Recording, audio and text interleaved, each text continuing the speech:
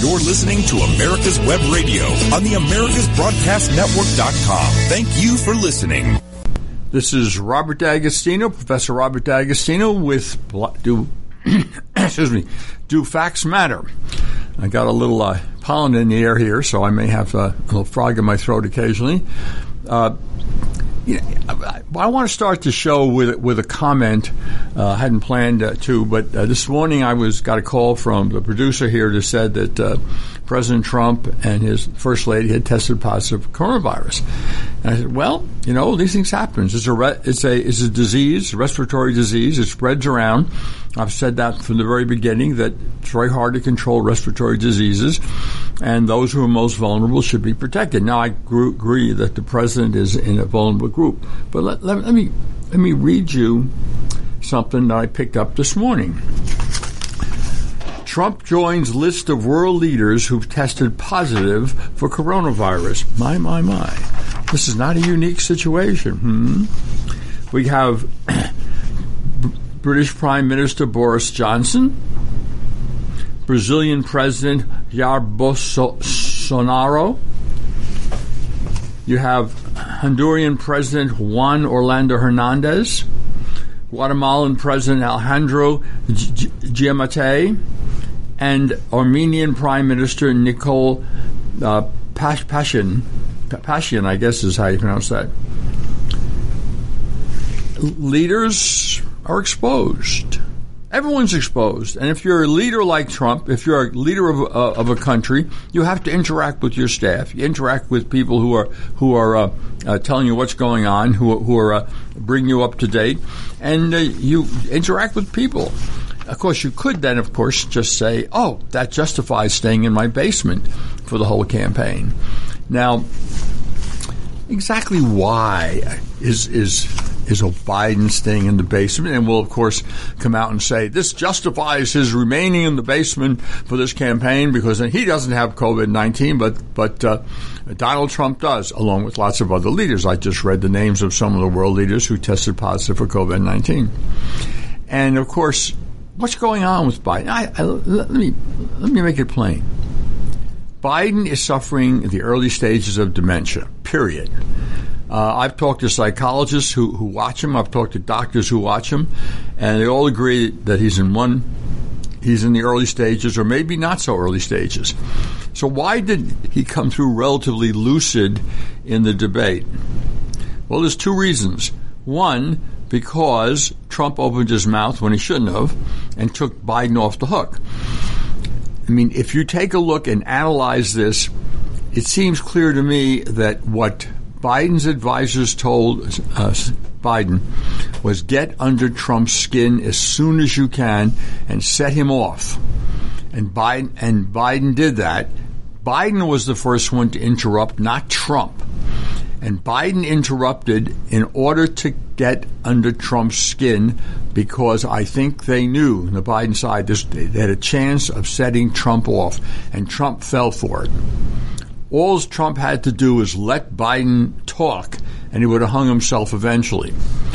Now, so why didn't he hang himself in the beginning? Why there's a lot of expectation that he couldn't get through more than 3 or 4 sentences without stumbling and forgetting where he was. And I think that would have happened if Trump let him talk. Here is the strategy.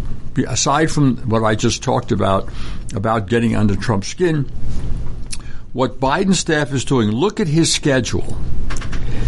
People suffering from the early stages of dementia are much more lucid, if they're lucid at all, in the morning. And as the day goes on, as they get more tired, and as evening comes, they get more confused and less likely to follow a thought. If you take a person suffering from early stages of dementia and you fool the body into thinking when morning is and when evening is by manipulating the schedule, by manipulating darkness and light, you can fool the body into thinking that 7 p.m. or 8 p.m. or 9 p.m. is part of the morning. So Biden gets in there and his body is telling him he's the morning because he slept until what time? Maybe he slept until 1 o'clock, 2 o'clock, 3 o'clock, even 7 p.m.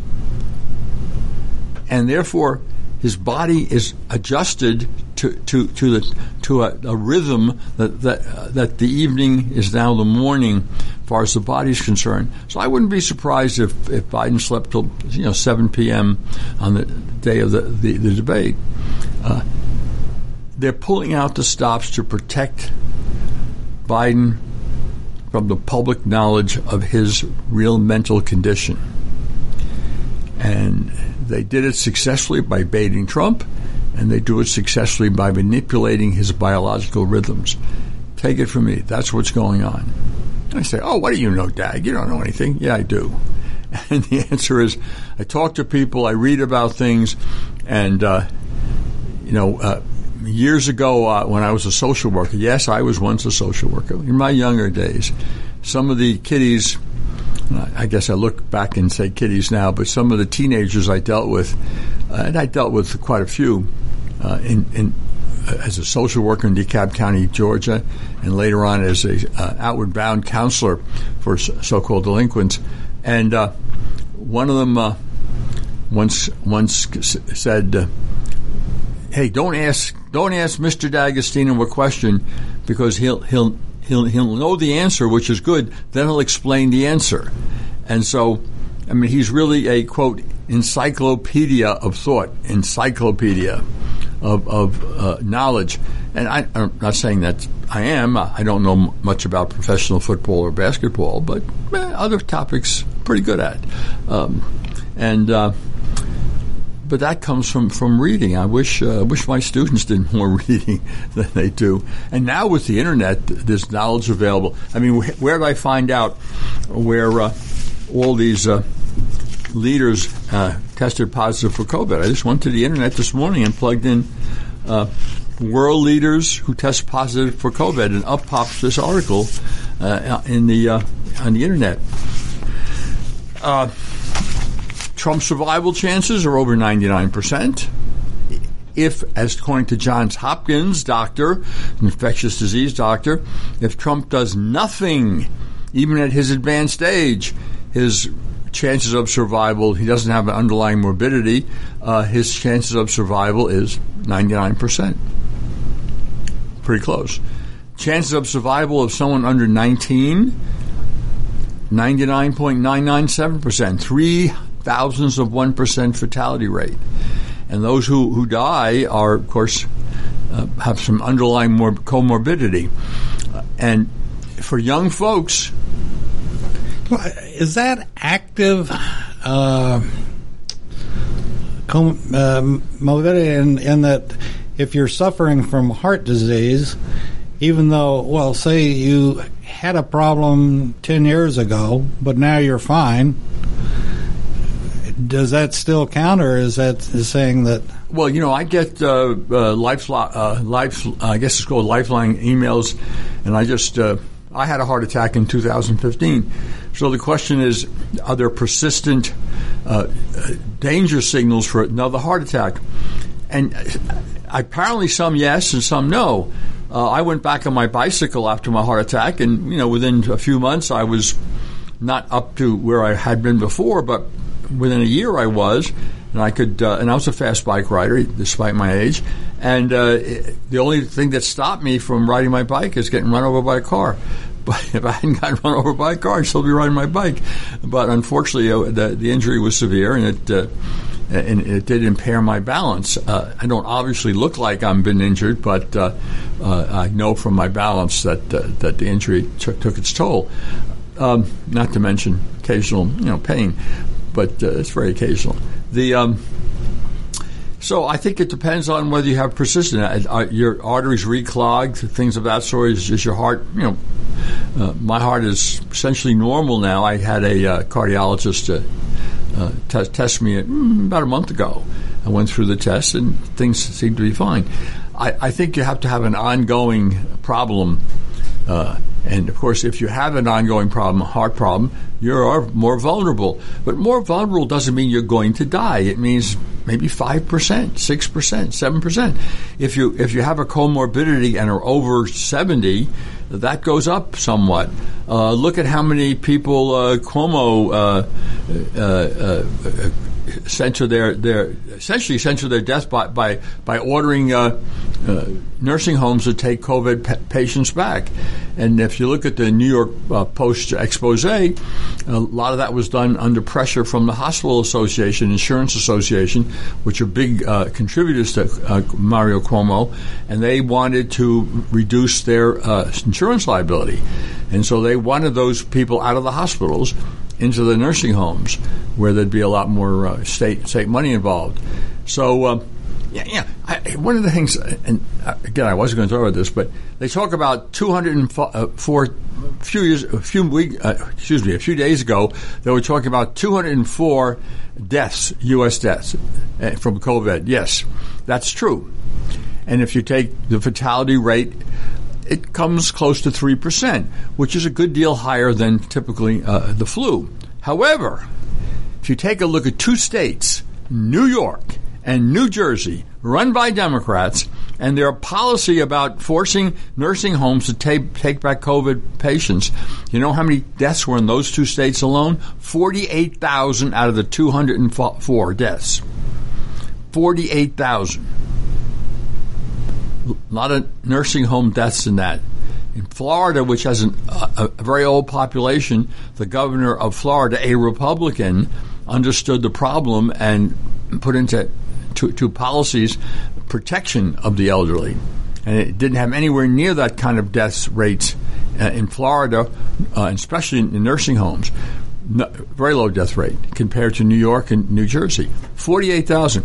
If you subtract those 48,000 deaths, you get a reduction in the fatality rate of probably a little under 2%.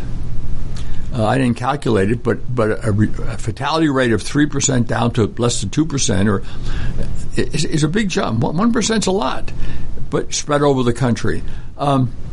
And, of course, in other states that had significant deaths also had nursing home deaths. Minnesota had more than their share of nursing home deaths also. Again, another state run by Democrats. But one could be very crude and say, well, you know, the hospital group and insurance group in New York got what they wanted, a reduction in their liability for payment of hospital bills by Cuomo, I said kowtowing to their pressure and putting people in nursing homes. Anyway, that's a side issue. The bottom line is that COVID-19 is not particularly dangerous to young folks. It's less dangerous than the flu.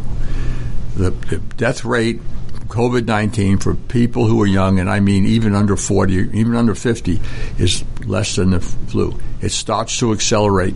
The last time I really looked at the statistics, the only group that has a fatality rate over 1% are old folks. And that, of course, centers on those with comorbidities or those who are locked up in confined spaces. I mean, this idea of, shelter in place was nonsense. It was absolutely crazy. The safest place to be is outdoors, no masks necessary, as long as you don't get into big crowds. So, yeah, closing down stadiums and what have you because there's so many people there, that probably was a good idea. But this idea that you can't go outside without a mask is nuts. Being outside is people get a jog. I see people jogging by and riding bicycles with masks on. Are they out of their minds? I mean, that probably limits it may, depending on the study you look at, it may or may not limit the intake of oxygen, but it certainly builds up the possibility that bacteria will grow in the mask and you'll catch something else other than COVID-19. It's nuts. I mean, a bicyclist riding past you, even if you have COVID-19, they're going to catch it from you? No. COVID-19 has to do with dosage and the time that you're exposed to it. That's why it's probably a good idea, it is a good idea, for people who work in the grocery store, Kroger or Publix or Walmart, who are working in the grocery store to wear masks because they're exposed to lots of people over a long period of time. If you go in grocery shopping and are in and out, the mask really probably does no good unless you have COVID-19 or try to protect other people. I mean, it's a good idea to wear it. It's a matter of courtesy. It's a matter of, the risk may be 1 in a million to catch it or transmit it if you go in and out really fast. But it's okay. So obviously we go grocery shopping and we wear masks. My wife and I. We go to a restaurant. We have one of our favorite restaurants here in town in Sandy Springs, a barbecue joint. They have a wall that opens up to the outside. So even though you seem to be sitting inside, you're really sitting outside. There's a breeze coming through. There's plenty of ventilation. And we always sit in that section because it's like sitting outside without having to sit in the rain or being totally exposed to the elements. I think a lot of people have done well with restaurants. We have a Thai restaurant we go to also in Sandy Springs, and they have an outside area where they direct their customers to. And so our two favorite Sandy Springs restaurants both have what amounts to outside seating. And so I say, go to a restaurant, outside seating, have fun. All right, now, with that, we're planning something else for today's discussion, and I'm going to tie things up. Ideas have consequences, and I'm going to start with Woodrow Wilson, and this is all tied up to what's going on today. It may take me a while to get there. You may have to follow my argument, but I'm going to follow the argument from Woodrow Wilson to the current progressive movement, which of course for a lot of people is a religion now that Christianity is on the decline, and the cultural elites and young folks are no longer committed to a Christian as a religion or even Judaism for that matter. Instead, people need a religion, and the religion is progressivism, and we'll get to that point and see how we got there. And it's an evil combination of progressivism, Marxism, and Leninism, with Saul Alinsky having the birth some of what's going on. Anyway, let's go back to Woodrow Wilson, because I think we have a lot of stuff going on about Ruth Bader Ginsburg. Absolutely, I agree that she was a brilliant legal mind. Number two, she was very influential, and number three, she did a lot of damage to this country because she was a continuation of the progressive agenda to subvert the Constitution.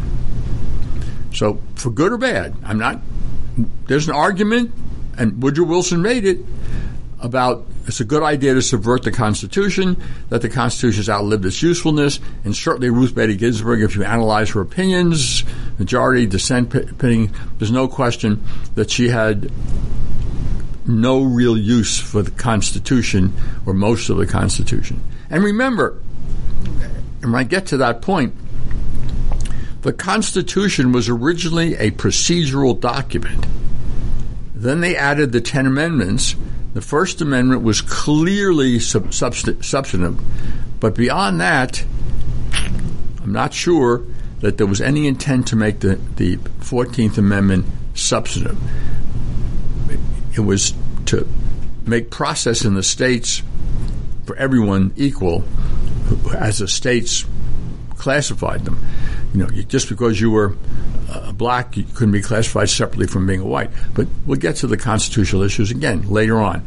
But I'm going to start with Woodrow Wilson again. I'm going to go back to Woodrow Wilson because this is where the really, in a real sense, where the progressive movement got kicked off on the highest levels in this country. And remember, the progressive movement was about a couple of things.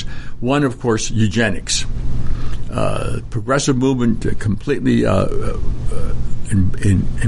embraced the issue of eugenics and believed in eugenics and believed in sterilization of, quote, inferior people, and like Planned Parenthood, pushed abortion big time in certain neighborhoods, particularly black neighborhoods.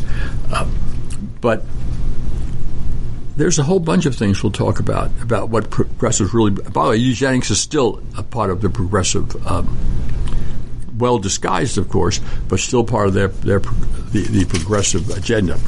Anyway, Here's a quote from Woodrow Wilson, and he was, of course, a professor and the president of Princeton University, and then president, and he also a well-known racist, but he had tremendous influence on the way government was perceived and the way government went.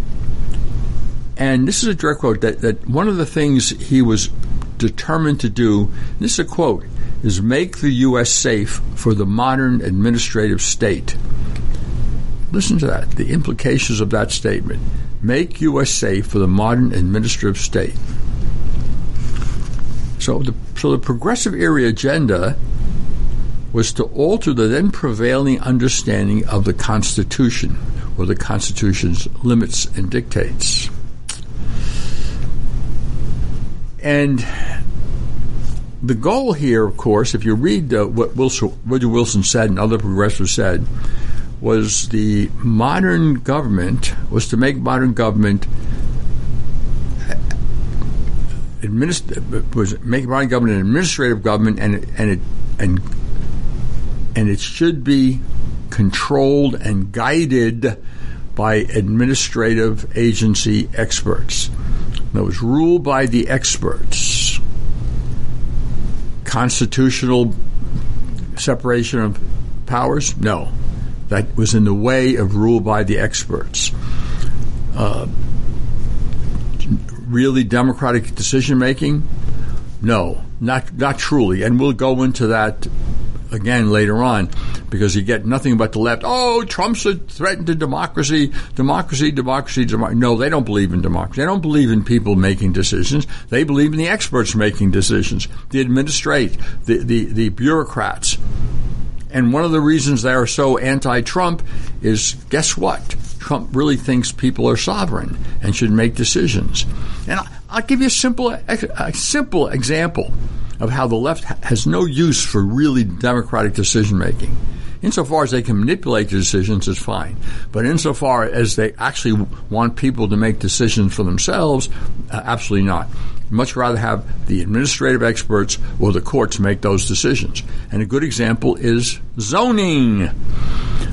Under a rule promulgated and reversed by the Trump administration, zoning would become a federal responsibility. Yes, local zoning will become a federal responsibility. So local communities which control zoning would no longer be able to control zoning if there any federal money went into that area whatsoever. And so it would be the experts would decide whether you're going to have single-family homes, high-rises, low-income housing, whatever the federal bureaucrats thought was appropriate for your area would be imposed from Washington. So zoning would be nationalized. Now, zoning is one of the most important local issues. It's one of the most important areas where people in the local community get involved in. Sandy Springs now has some dispute about enough's enough with development. I mean, it would seem that between the city of Sandy Springs and its previous control by the Fulton County government that want to turn Sandy Springs, Georgia, into a parking lot. And there are certain times of the day when it's almost like a parking lot. And there's a lot of pushback now. Enough development, enough new apartments, enough new houses. And by the way, this development, which of course increased the tax base big time, has also pushed up the price of housing quite substantially. So in would come the federal government and say, oh, the housing prices are too high. No more single-family homes allowed. We're going to make high-rise, low-income housing so that people. And there's a good amount of low-income housing, by the way, in Sandy Springs, apartment complexes, garden apartments, and so it's not as if there aren't any.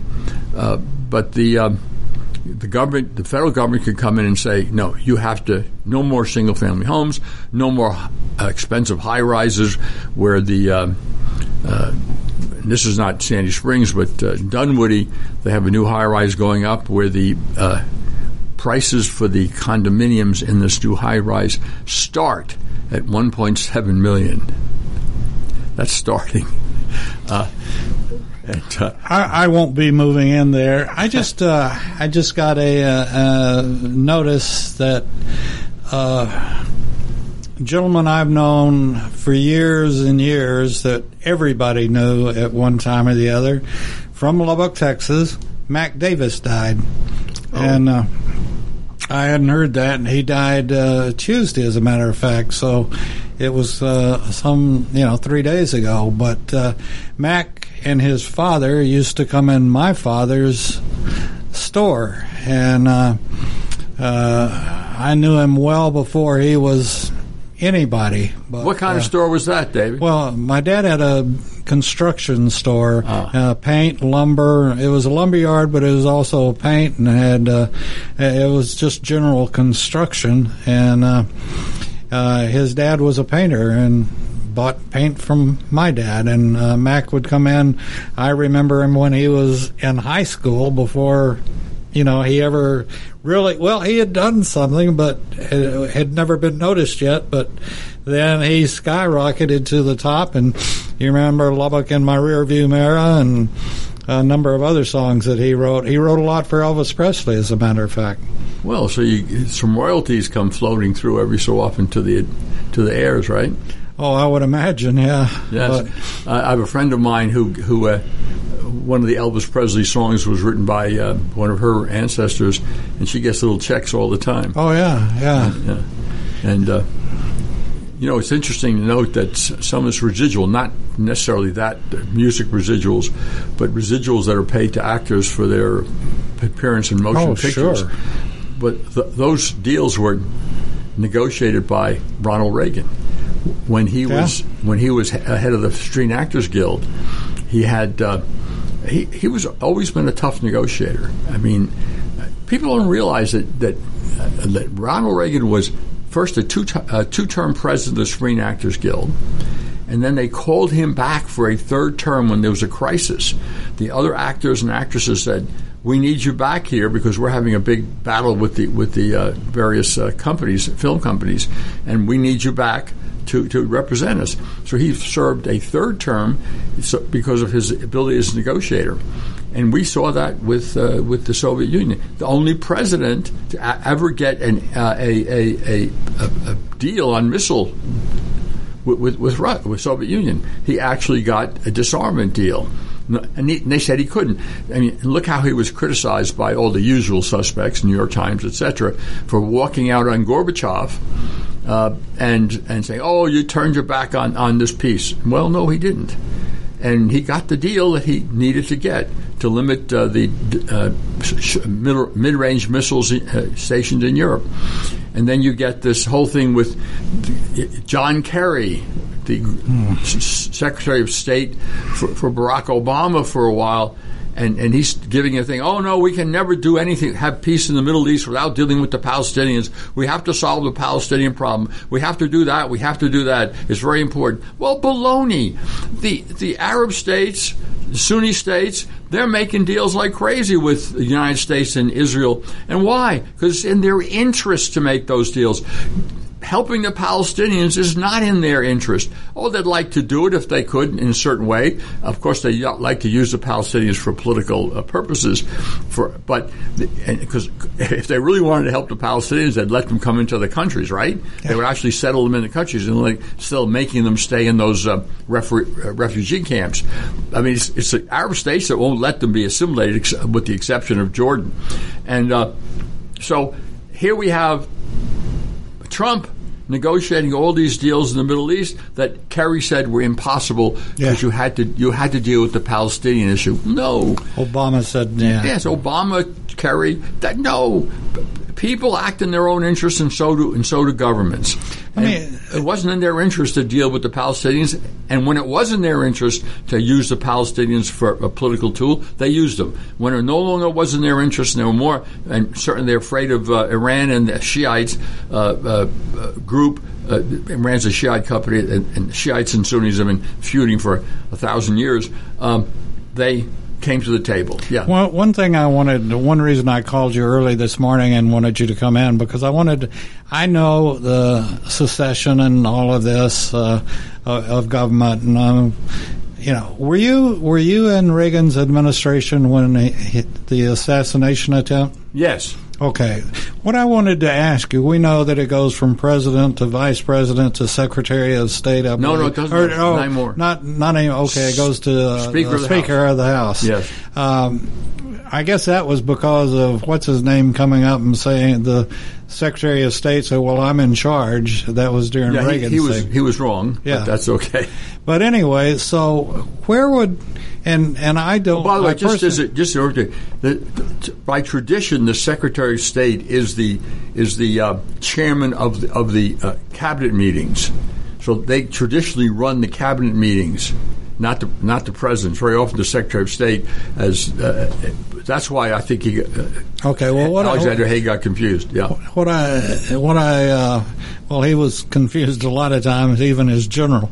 But what I wanted to ask, and I don't personally think that Trump is in any danger. I certainly hope not. And we've taken out different times during the day to ask for prayers for our president and for the United States and for the First Lady.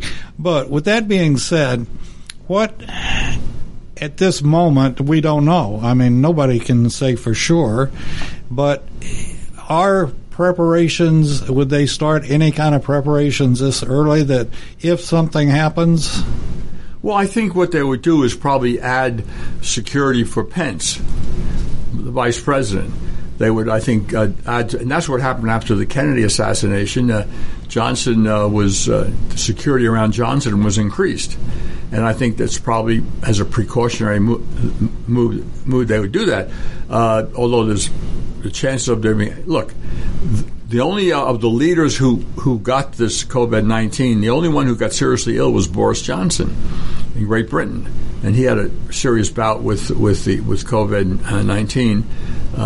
But none of the other leaders apparently got recovered fairly quickly without too much. And I suspect that Trump, who's healthy and vigorous, he's a little overweight, but and that's a downer.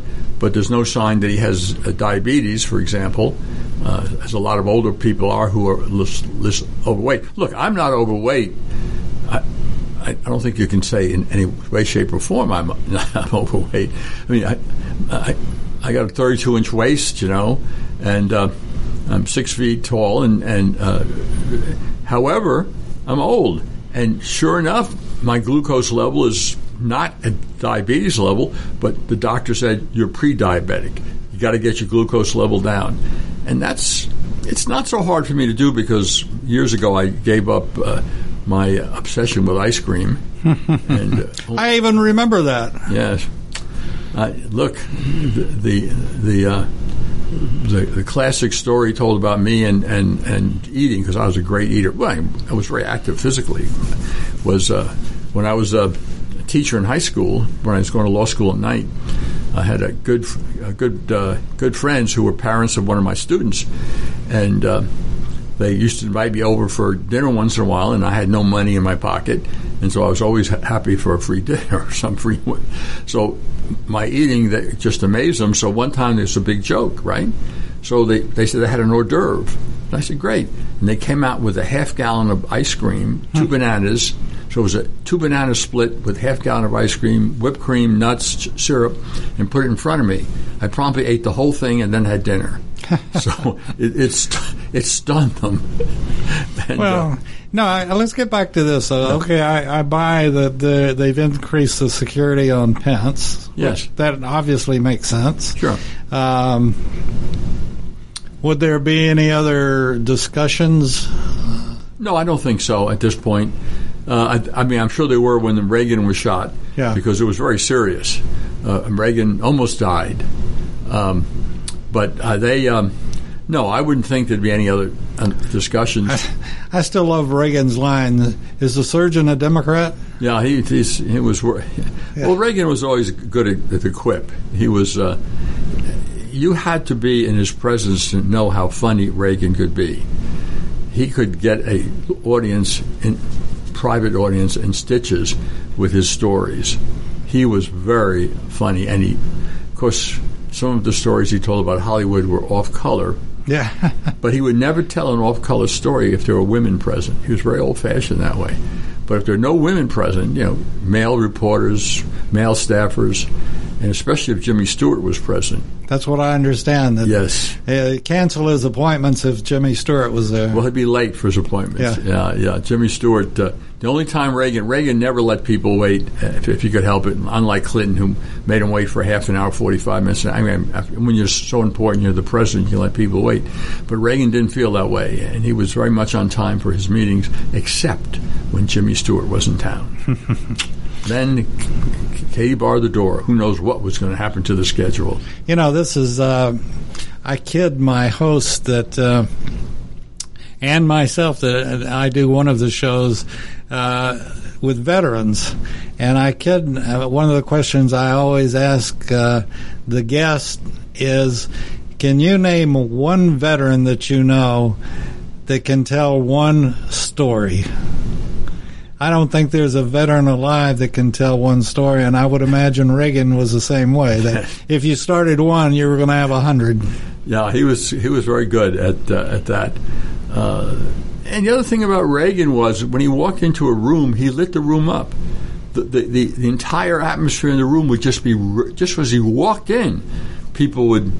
The positive energy was incredible. And I was at two very private meetings.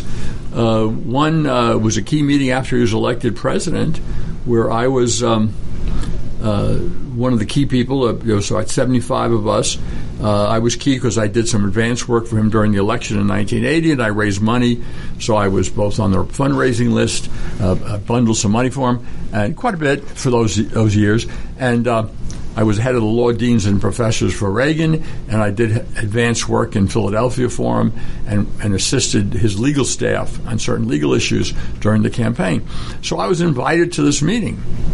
And I don't know if I told the story before, but it's a professor I had hired through I headed the hiring committee at the Widener Law School at the time. It wasn't called Widener at the time. Delaware Law School became Widener Law School. And I headed hiring committee, and one person we had hired was Lawrence Smith. And Lawrence Smith was Ronald Reagan's election law counsel in 1976. So I hired him in the meantime, and he became Ronald Reagan's election law counsel in 1980. And I did some work with Lauren. And Lauren, knew Reagan, and he said, "Oh, Bob, I want the president-elect to come and meet you personally." And I said, "Oh, my goodness, this guy just elected president. I'm going to meet him personally." So Lawrence Smith goes and gets Reagan, and he says, Governor Reagan, he wasn't yet president, he was President-elect Reagan, Governor Reagan. He said, "This is my boss at Delaware Law School, Widener Law School, Robert D'Agostino." And I said, "What are you going to say? Guy just got elected president. What can you say? What can you say?" So he grabs my hand, and he said, "Bob, you know what, Bob?" And I'm looking at him. What is he going to say? "I drove in to this meeting past the Arlington Cemetery. They had not mowed the lawn. When I get to be president and I sit in that White House, the first thing I'm going to do is I'm going to promulgate an executive order to mow the lawn for our heroes. Don't you think that's a good idea?" Well, what am I going to say? That's it. This was Reagan's way of not engaging in substantive conversations with all sorts of people. So he would go. So my one chance to talk to him personally, we talked about mowing the lawn at Arlington Cemetery. So that's interesting. Yeah, that's one of about 10 stories I have about Reagan, and that I either witnessed or the infamous story of the family of dwarfs, for example, is another Reagan story. But there's a whole bunch of them that I know that either I saw or I heard about. But anyway. Any other questions, Dave, before I get back to... No, I was just curious if there would be any, all right, let me ask this. Reagan was incapacitated for a couple of days, but not really incapacitated. He never gave up his authority, did he? No, not that I can recall. But he was incapacitated for. Well, he was in the hospital a while, but yeah. But I mean, at what point would the vice president take over? Well, I think that Reagan worked through Bush at the time, stayed in contact with the Bush and the key members of the cabinet. But in terms of making decisions, I don't think any major decisions were made or without Reagan's approval, and none were made as far as I remember at that time. Obviously, there was a lot of concern about his recovery because, the truth be told, he almost died, and that was not. The doctors did not report that immediately. They had to worry about pulling him through first, and of course Nancy, was very, very protective of and limited the people who could talk to him. But obviously, he was in contact with Vice President Bush on a steady basis, and my feeling about the Bushes has always been the same. That the Bushes are absolutely wonderful people, family-wise. I don't think either one of them was a particularly great president, and I think that the second Bush was one of our, in terms of the consequences to the country, was one of the bottom 10 or bottom 15, I should say. We have 45 presidents, so bottom third. He was a bottom third president, in my view. But as far as today with Pence, so he's, other than additional protection, and I would assume he's being very well posted frequently. Oh, sure. But other than that, there's nothing. No, I doubt there's anything much, any other precautions except to increase security just in case. Trump seems, just because you have symptoms, even if you have the flu, I mean, these are like flu symptoms, and in fact, they're mild flu symptoms for most people. So I think obviously the Democrats are going, oh, he's incapacitated, he has to step down. I mean, all sorts of nonsense from the Democrats. But the Democrats will do anything to seize power. And nothing. And that's why I started with Woodrow Wilson, because I want to trace it from Woodrow Wilson to the current Democrats. And there's nothing that they won't do to get power. And because the progressive movement goes from the progressives, goes to Marx, it goes to Lenin, it goes to Saul Alinsky, and it's tied in with the Democrat Party today and Black Lives Matter and all that stuff. And we have, and I've said this before, this chaos we have is being encouraged by the Democrats. It's pre-revolutionary chaos, and if those of you are interested in history, you may want to take a look at what was going on in Russia starting in 1905, and the chaos, the terrorism, the attack on innocent folks, the attack on the constituted authority. All this was a prelude to the ouster of the Tsar and the revolution led eventually by Lenin in 1917. So this chaos is a planned chaos. And if you think these riots are just happen, no sir. You got organized Antifa, which are well-paid organizers. Black Lives Matter that admit to being Marxist. Well, Black Lives Matter. Yeah. Antifa is a little bit revolutionary, but Black Lives Matter say they're openly Marxist, and they've said it no uncertain terms. They openly want to overthrow the country. They've said it, and so all these corporations who are giving money to Black Lives Matter, and they're being funded by the corporations, the major corporations. Antifa gets funded by some of the foundations, directly or indirectly: Ford Foundation, Rockefeller Foundation, George Soros foundations, Open Society foundations. All the Open Society foundations are George Soros controlled foundations, and they all are funding Black Lives Matter. Antifa, directly or indirectly, and mostly the corporations are funding the Black Lives Matter organization. You say, why would these corporations do such a stupid thing? What are they doing? They're funding they don't. This is a ruler revolutionary alliance. They don't expect. They expect to continue ruling. We did a study of the billionaires in this country, the ultra rich. Virtually all of them are Democrats. Virtually all of them are involved in services or technology. And virtually all of them, want access to the Chinese market. And Trump interferes with both cheap labor, because of his immigration policies and because he's insisting on manufacturing come back to this country at the higher wages paid to American workers, and because they want access to the Chinese market, and Trump's interfering with that. They don't give a darn about whether China becomes the number one world power. They can take over Asia. They don't care. These corporations, they're looking at their bottom line, dollars. And as far as I'm concerned, they're un-American, they're treasonous, and probably should be put up against the wall. Well, they're executives.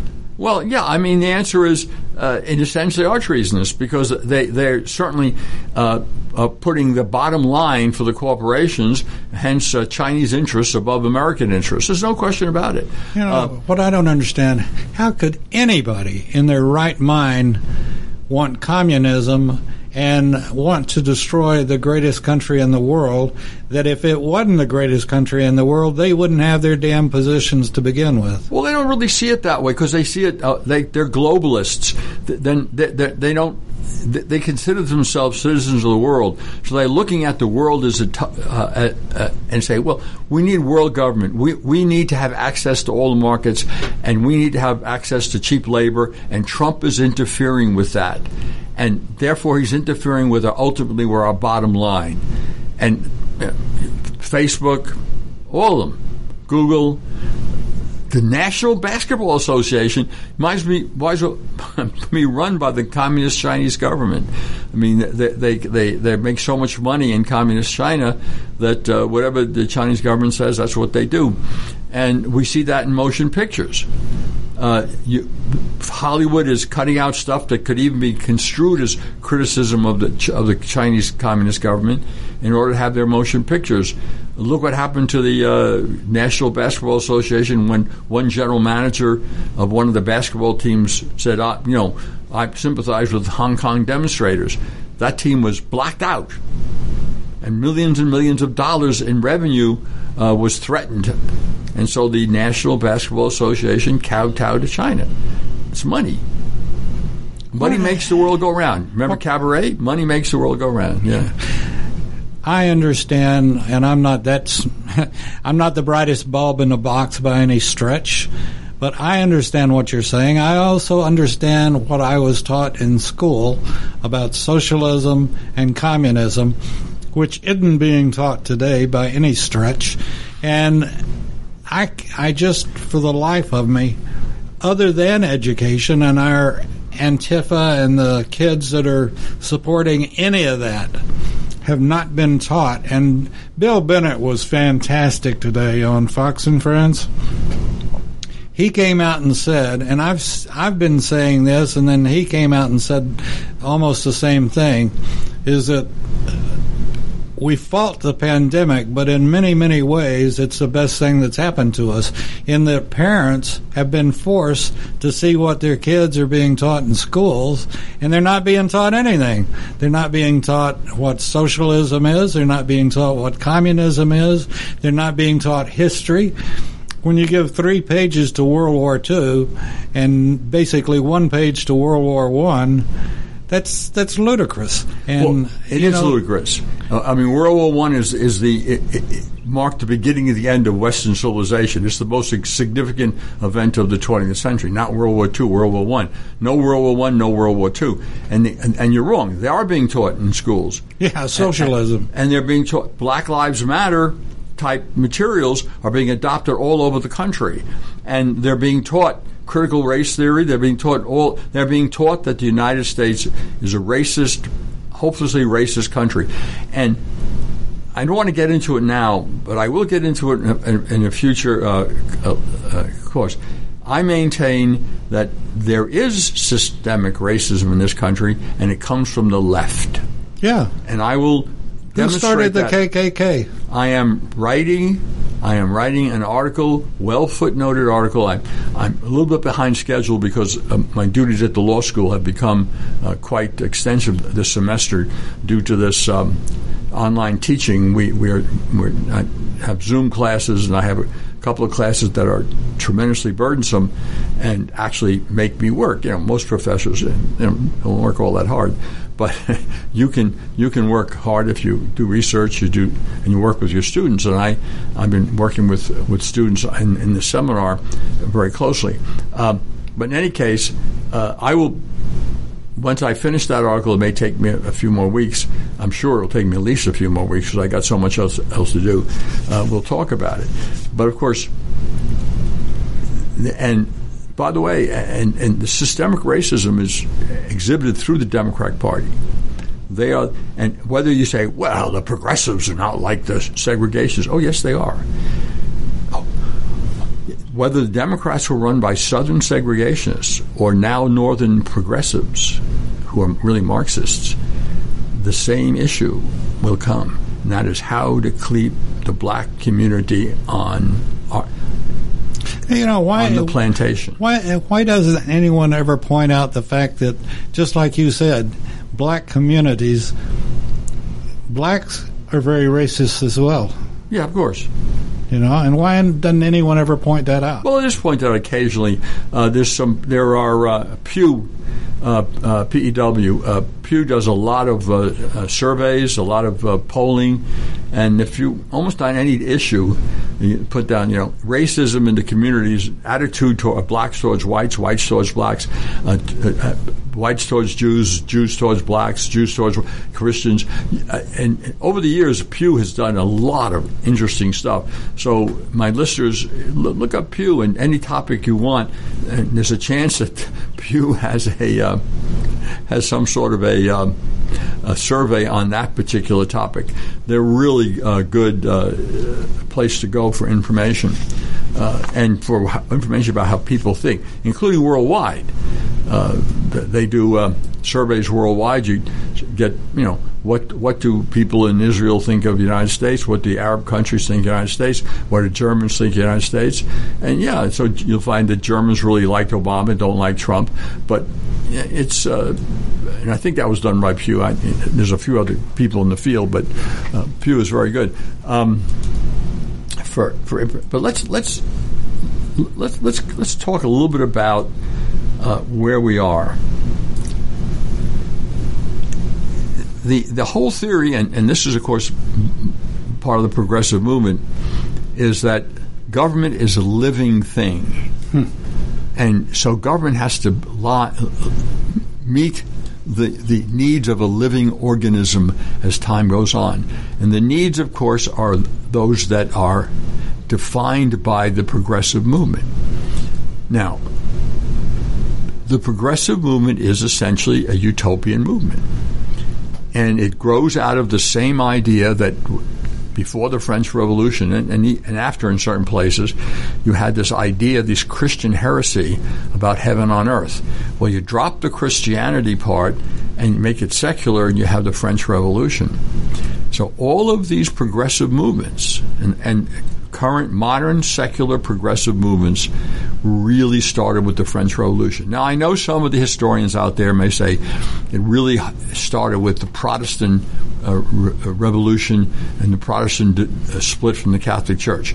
And ideas have consequences, and you can trace things back as far as you want, but really we don't have to go further back than the French Revolution to establish a secular utopia.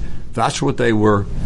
And every secular utopia, every utopian thought attracts young folks, to answer what David, the producer, just asked about. Young folks are always a sucker. They're the suckers for utopian schemes. They want to be part of something important. They want to be. They look around and they see the injustice and hypocrisy, and they decide that can be changed if they could just get a new system. So you always have young folks who are used by the real rulers to intimidate and sometimes kill, and certainly imprison, the ordinary people. Whether it's the French Revolution, whether it's the brown shirts in the 1930s before Hitler, whether it's the Pol Pot in Cambodia using 14-year-olds to kill his fellow Cambodians, whether it's Mao Zedong in the Cultural Revolution, whether it's Castro in Cuba, all of these utopian movements always relied upon young folks to do their dirty work. And that's happening now. Look who's out there rioting for Antifa and Black Lives Matter. And you look at them, you say, well, all those white kids are out there too. Yeah, of course. They're pampered white kids from the suburbs that parents give them a Lexus to drive, and they drive into there to join the riots. And it's not just rioting for fun and profit, as Edward Banfield pointed out, the great sociologist, 1970 book, I mentioned it before, Unheavenly City, chapter called Rioting for Fun and Profit. So this rioting for fun and profit has become a tool used by the real rulers, the real manipulators, to create chaos as a prelude to the Marxist takeover of the country. And you say, well, why are these corporations funding this Marxist takeover of the country? Well, because they don't think this is going to affect them. They think we'll go back to the progressive movement of Woodrow Wilson. They are the experts knowing how to make all your decisions. So it's a government by experts, big business, big unions, big government, representatives get together and make decisions for the whole country. That's what Woodrow Wilson wanted, and Franklin Roosevelt tried that. National Recovery Administration, which was struck down by the court, deciding what was and was not fair prices. A tailor who charged less money for pressing pants than the other tailors was brought up as a violation of regulations promulgated under the Roosevelt administration. We only have a couple of minutes. Will Barrett be confirmed? I'm not sure. A lot depends upon how fearful some of the senators are, Republican senators. Remember, if the polls are right, the Republicans are going to lose the Senate. So the question is now, if a number of the senators who think they can save themselves by opposing the confirmation until after the election to see what happens, she won't be. On the other hand, if there's a number of senators, Republicans, who are convinced they're going to win, or so convinced they're going to lose that they have nothing else to lose, she'll be confirmed. But you got to look at now. There are certain polls, state polls, done by very good pollsters that show that Trump is doing better than the national polls indicate, So there are, but even those polls that are more aligned to Trump, they show Trump winning Michigan, whereas the national pollsters show Trump losing Michigan. But they don't show Trump winning Wisconsin, and they don't show Trump winning Pennsylvania. But they show things much closer to the national polls. So a lot depends on what the perception is. If the election were held today and the polls were in any way accurate, Trump loses, the Republicans lose the Senate, and the Democrats hold the House. So the Democrats sweep, and that's the end. That's the end. If the Democrats sweep everything, it's the end of free elections. It's over. Because one of the first things the Democrats do, aside from packing the Supreme Court, with leftists, is to amnesty 10 or 11 million illegals and 6-7 million votes for the Democrats. The Republican can never win again because they would immediately path to citizenship. So they would establish a one-party state. There's no question that's what the Democrats want to do, and that's what they will do if they sweep. And if the American population wants to live in a one-party state, if the American population agrees, and I think they do to a large extent, that the Constitution isn't worth the paper it's written on, and it's not. In most areas, it's not. The progressive movement has succeeded in upending the Constitution, and I'll have to discuss in what ways in a future show. But it started with Wilson. He said the Constitution essentially had outlived its usefulness because it interfered with experts running the country. And those experts were the heads of administrative agencies, and also the big corporations believed they'd be part of the ruling group, and they could make sure that they weren't subject to undue competition.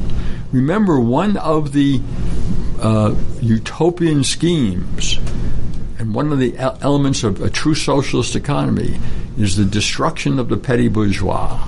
Well, I hate to wrap it up, but we got to wrap it up. We're out of time. Thanks for listening, folks. We'll be back next week. You're listening to America's Web Radio on the AmericasBroadcastNetwork.com. Thank you for listening.